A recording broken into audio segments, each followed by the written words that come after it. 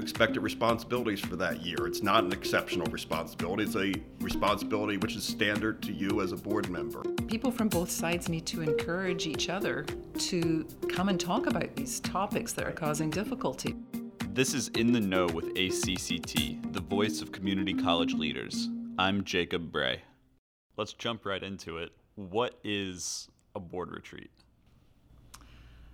Well, for me, a board retreat is bringing the board together in a less formal setting than a board meeting, although in most states there's still public meetings, with the purpose of having more deep and robust conversations about things that really matter. Okay.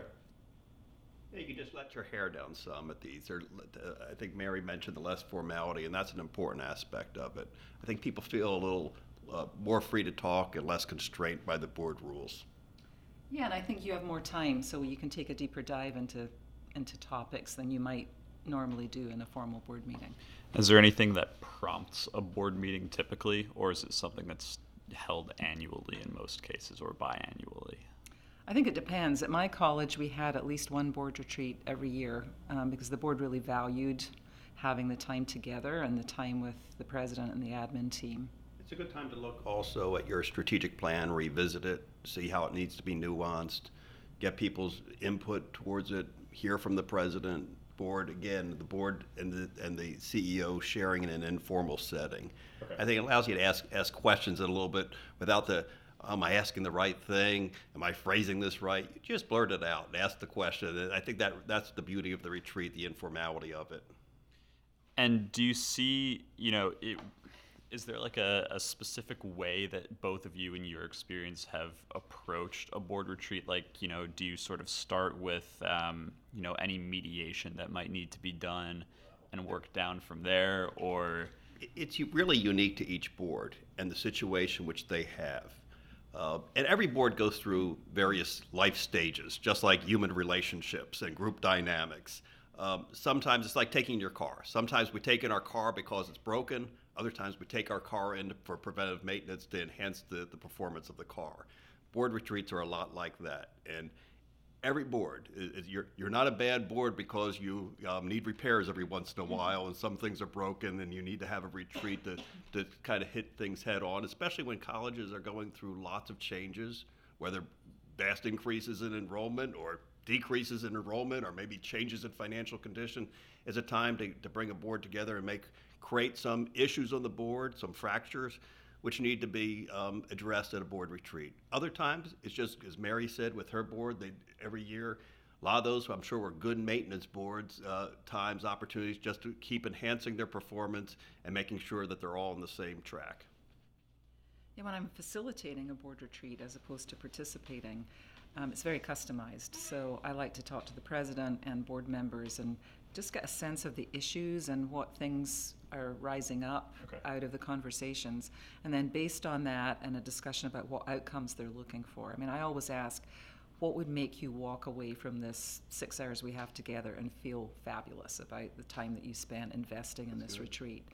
And then from that, develop an agenda that will meet those outcomes.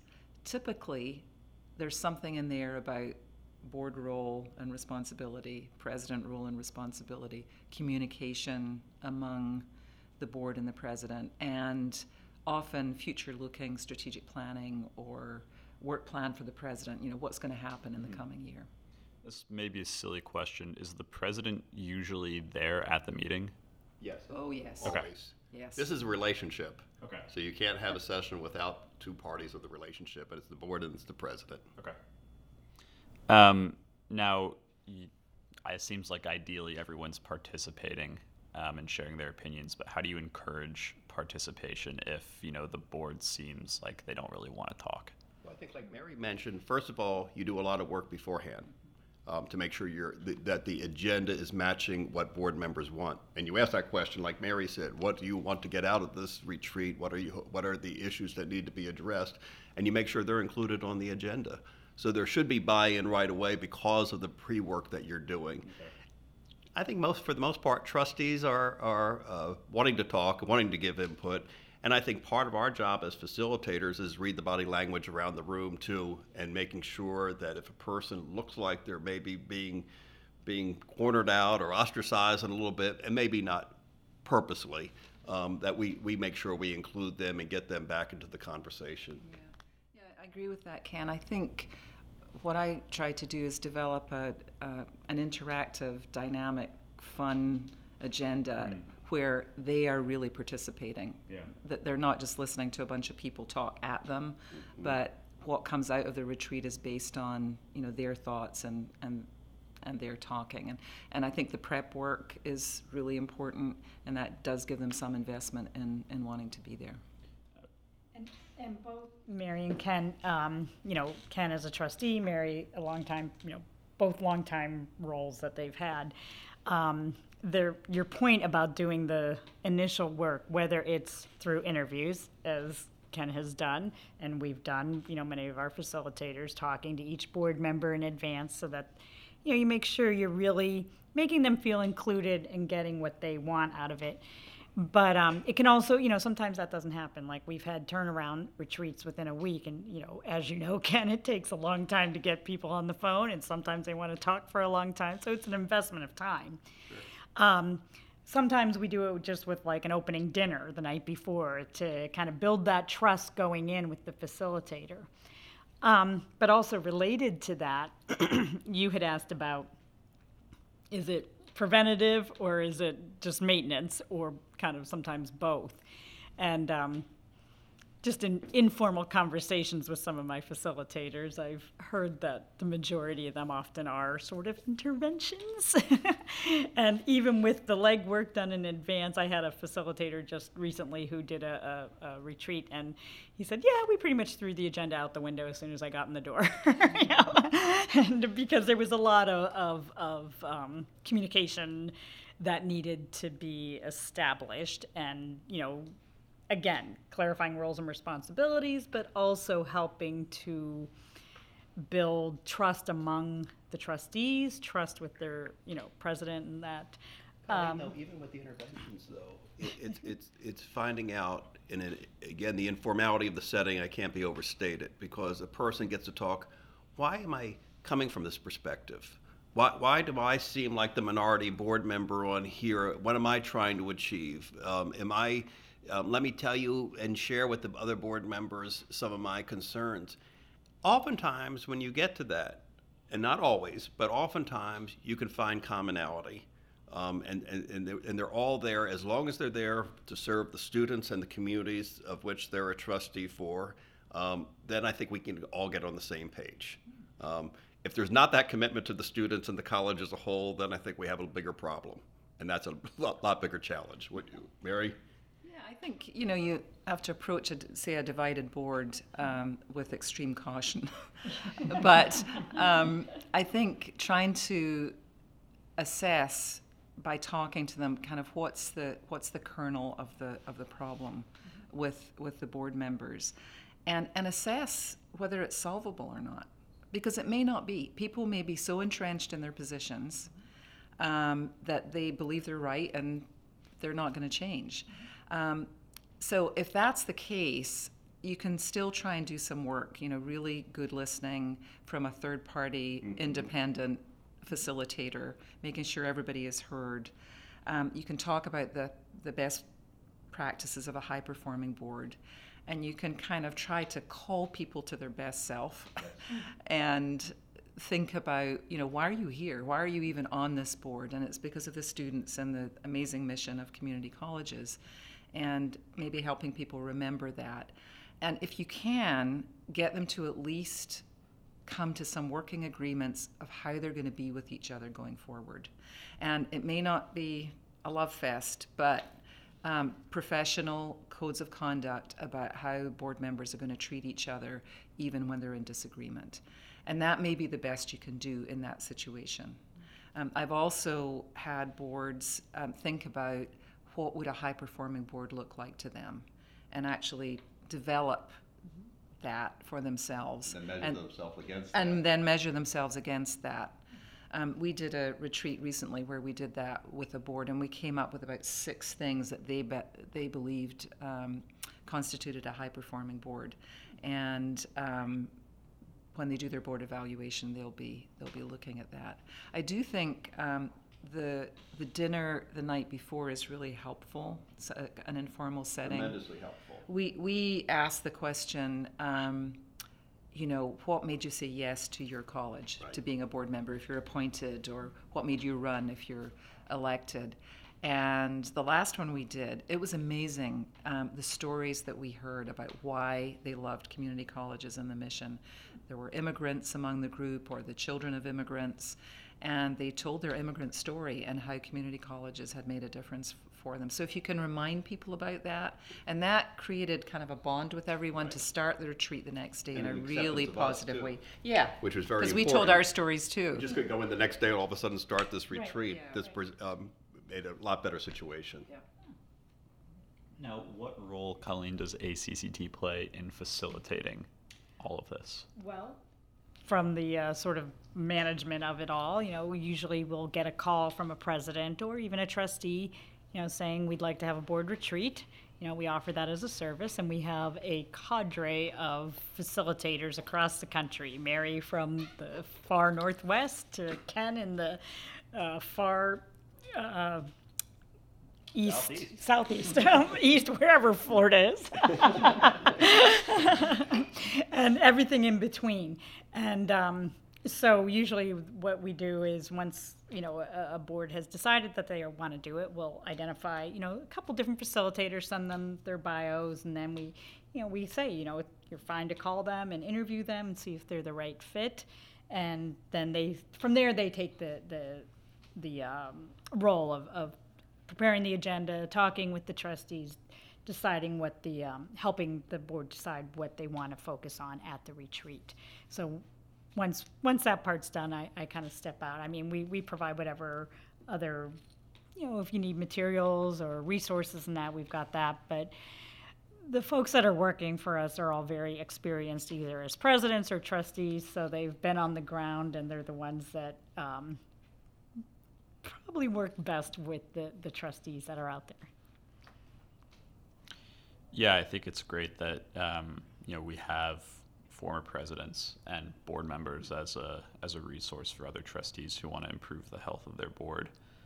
One of the questions that you had asked about the motivation, though, and I was talking to somebody in-house about how do you get them to agree to a full-day retreat? A lot of them are working full-time, or even if they're retired, it's a commitment to, in addition to, depending on the board, if they meet monthly, quarterly, or whatever, saying, I'll either take a day off work or, and back to your ACCT question, I mean, we can even, we've done them on Saturdays and even Sundays, but how do you motivate the board members to actually say, okay, yeah, I'll come, I'll participate, I'll be in there? Well, as a board member for 13 years at a college, this is a best practice for a high-performance board. And it's just one expectation that you have to fulfill as a trustee to make this commitment. And it should be seen, I wish it wasn't always seen, because oftentimes, as you mentioned, Colleen, it's seen as, we have a problem, we need a retreat. And that's really not what retreats are about. That's part of it. That could be a reason for a retreat, but also retreat should be a best practice, like Mary mentioned at her college, which they did it annually. It was scheduled. There was a certain expectations out of it to revisit the strategic plan, see how their alignment's going, see revisions and so forth. And so I think if board members realize the importance of that, and it is an expectation of your college that you're going to make this commitment as part of your board service, you just put it in as part of your expected responsibilities for that year. It's not an exceptional responsibility. It's a responsibility which is standard to you as a board member. Yeah, I would agree with that. I mean, I think that board members seek to be appointed or seek to be elected because they want to do something good for the college and something good for their community. So I think their inclinations are to want to be part of making the college the best it can be. And so I haven't actually had a problem with getting board members to board retreats. But as Ken says, part of their orientation was we have an annual retreat, and we would have it on Saturdays and Sundays because many of them were working. And we would just set the date in advance, and people would come. And actually, I found the opposite is true. board members which have had a record of maybe poor meeting attendance really make the effort to be at the retreat, because maybe they feel that their opinion given at the retreat's even more valued than at the board meeting, and their input's even more important there. So it could have a reverse effect. Well, I have heard, a couple of more the mediation type retreats where I'll be talking to a president, one recently, who said, unfortunately, the people that need to be there will not come. And this was a 9-member board, and 5 people came, and they said to the facilitator, we're the only ones that matter, which is a shame that was their approach, because they said we're the ones that come to the meetings, we're the ones that... And sometimes the pre-work helps mitigate that. By having that conversation with whatever's perceived the dissenters on the board, I hate to use that word, but by having that conversation and then buying into you as a facilitator that you are really going to listen to their concerns and be open to their concerns and bring them as part of the agenda. When they have that type of buy-in, usually they show up. And well, I like Mary's point too, that should be in the onboarding process. Hey, we do a retreat on the 3rd Saturday in June every year, so block that out. Or something that's something I'm not sure if many I have no idea actually the answer to that, whether it is part of their onboarding process, part of their responsibilities. When you come on, you're expected to attend. Definitely a best practice. Yes, but a best practice. So but I think other board members, especially if it's a divided board, people from both sides need to encourage each other to come and talk about these topics that are causing difficulty, because if they don't, it's going to be status quo and it's never going to get any better. So I think both the president and board members can talk to the people that might not show up and say, we really need to have your voice at the table here. In this homework, so to speak, that you encourage before a meeting, what does that usually consist of? Usually phone conversations with each individual board members. Mary kind of went over some of the points as far as just finding out from the board members what they're hoping to achieve, what are the issues that they think need to be addressed, maybe some concerns which they would like expressed. And when we put these agendas together, we don't put names next to it. We try to figure out what the concerns are. We try to get an idea from the chair and the president, usually in the beginning, what do you think the board members are going to say, since the chair speaks for the board, and try to say, hey, these are some, and so you kind of, when you call the board members, you say, these are the items that have been mentioned, what items do you have, and get that type of inclusion with each board member. And then you keep adjusting the agenda to reflect the concerns that are expressed. Mary, would you agree with that? Yeah, just ask open-ended questions. What do you think the biggest challenge for the college is right now? What's working really well? What do you want more of? What do you see in the next year for the institution that are the most important topics to pay attention to? Things like, how do you think the communication with this, you're getting the proper reporting to monitor the college as a trustee? Do you think that needs to be enhanced or addressed, or are you fine with it? Those types of internal questions too, because sometimes those are the sticking points between trustees and the CEO. So those types of things, you handle the bigger picture items. You also handle the nuance items, which oftentimes cause conflict. Yeah, I think an important point to draw out of that is that really anything is on the table to be discussed. And, a trustee shouldn't feel awkward or, bad about bringing anything up that they're concerned about. Sometimes you get opinions like, I don't feel like I'm valued at a board meeting. Sure. And that's a great topic to address. How we respect each board member's opinion. Each board member is equivalent. They're equal. The one's not has a higher status than the other. They have one vote each. Well, bridging Jacob's earlier question about what does ACCT do and sort of the practical putting together the meeting, I'm thinking of you specifically, Ken. I don't know about Oregon, but Florida I know has very strict sunshine laws.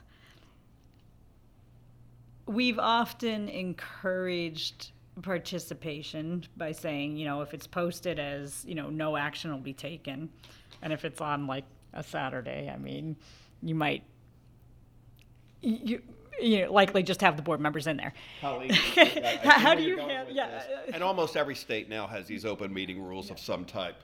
And so you just comply with those laws. It tends to be, since it's an informal, more conversation, like you say, no business is going to be taken, a lot of times there isn't the interest from the press to come to something like that. They're certainly welcome to come. There isn't the interest from the usual folks who may come to a college board meeting. And although the meeting's opened, oftentimes it's the board and the president and maybe a few other folks, but administrative. Yeah, and usually it's administrative people to help the retreat. So someone may be reporting it. So I guess you create the feeling like first of all it's still open, but this is not something that maybe is going to be the highlight of your day for folks who maybe don't have a direct interest. So for the most part it's the folks who it's the board and the CEO. Yeah, same in Oregon, and I think most states, they're public meetings, and anytime you have a quorum of the board, you have to notice the meeting, and you have to have some kind of agenda. Normally a pretty general agenda, though. And in my experience, we've had people show up at most of the board retreats, but the board chair makes it clear that this is the board retreat, and they're going to deal with board business and board conversation, and it will not be maybe as open and flexible in terms of taking comment and those kinds of things that we would normally do at a regular board meeting. And so as a facilitator, I just focus on the board, and I don't look beyond the board. I'm engaged with them. Come in and stay for 15 minutes, a half hour, just to see if anything's happening and leave, and it's an open meeting, but And generally, I recommend, although it's not always possible, don't have it at the same place as your board meeting, usual location. It's just good to have a different setting, a more casual setting and that again keeps with the whole spirit of it a little bit being different than a board meeting and being more casual. And it is funny because I remember one time, this wasn't a board meeting, this was a commission meeting that I had put together of all presidents. This was a different organization. And we had an emergency, so we had to move it to the president's house. And everyone said that was the best meeting they'd ever had. I mean, we had ham sandwiches with American cheese. I mean, you know what presidents are used to being served. And I think they were happy to have this more relaxed atmosphere. I don't know, what are you presidents used to being served? I'm interested. These were all 4 years. But the point being, when you're facilitating it, you want it to be nice and you want to treat people, as any kind of guest you would treat. But that setting really made a difference in terms of what happened in the meeting. You're right. Rather than everybody sitting around a board table and although that's also a little tricky because you have to have the meeting in a place that is accessible and will hold whoever shows up. Yeah, and this if that's was the commission meeting, it was a board meeting. Yeah. So interesting.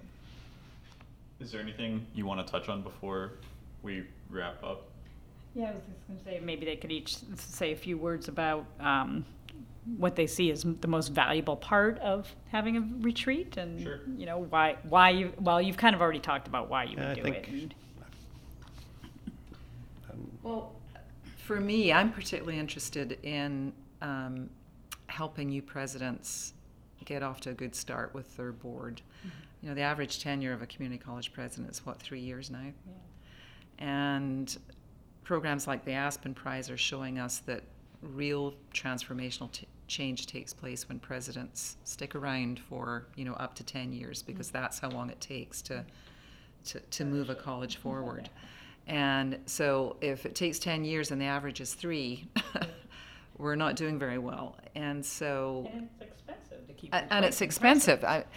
Part of the issue, I think, is that boards understand that they have to hire a consultant to do a search, and that costs quite a bit of money, and they could pay a little more and really invest in the success of their new president by having a retreat, making sure that the new president is absolutely crystal clear about the expectations for the year. The board is clear, it's memorialized, it's written down, it's referred to throughout the year, everybody sticks to it, and the president knows how he or she is going to be evaluated. All of those things can happen in a retreat. And so for me, it's how do we move that needle of 3 years to 4 years to 5 years, because it isn't good for our students if there's turnover at the top of the organization every 3 years. It's just not a good situation for the college, for the community. And that trickles down as well, because new trickles president down. comes in and hires a new CFO and a new,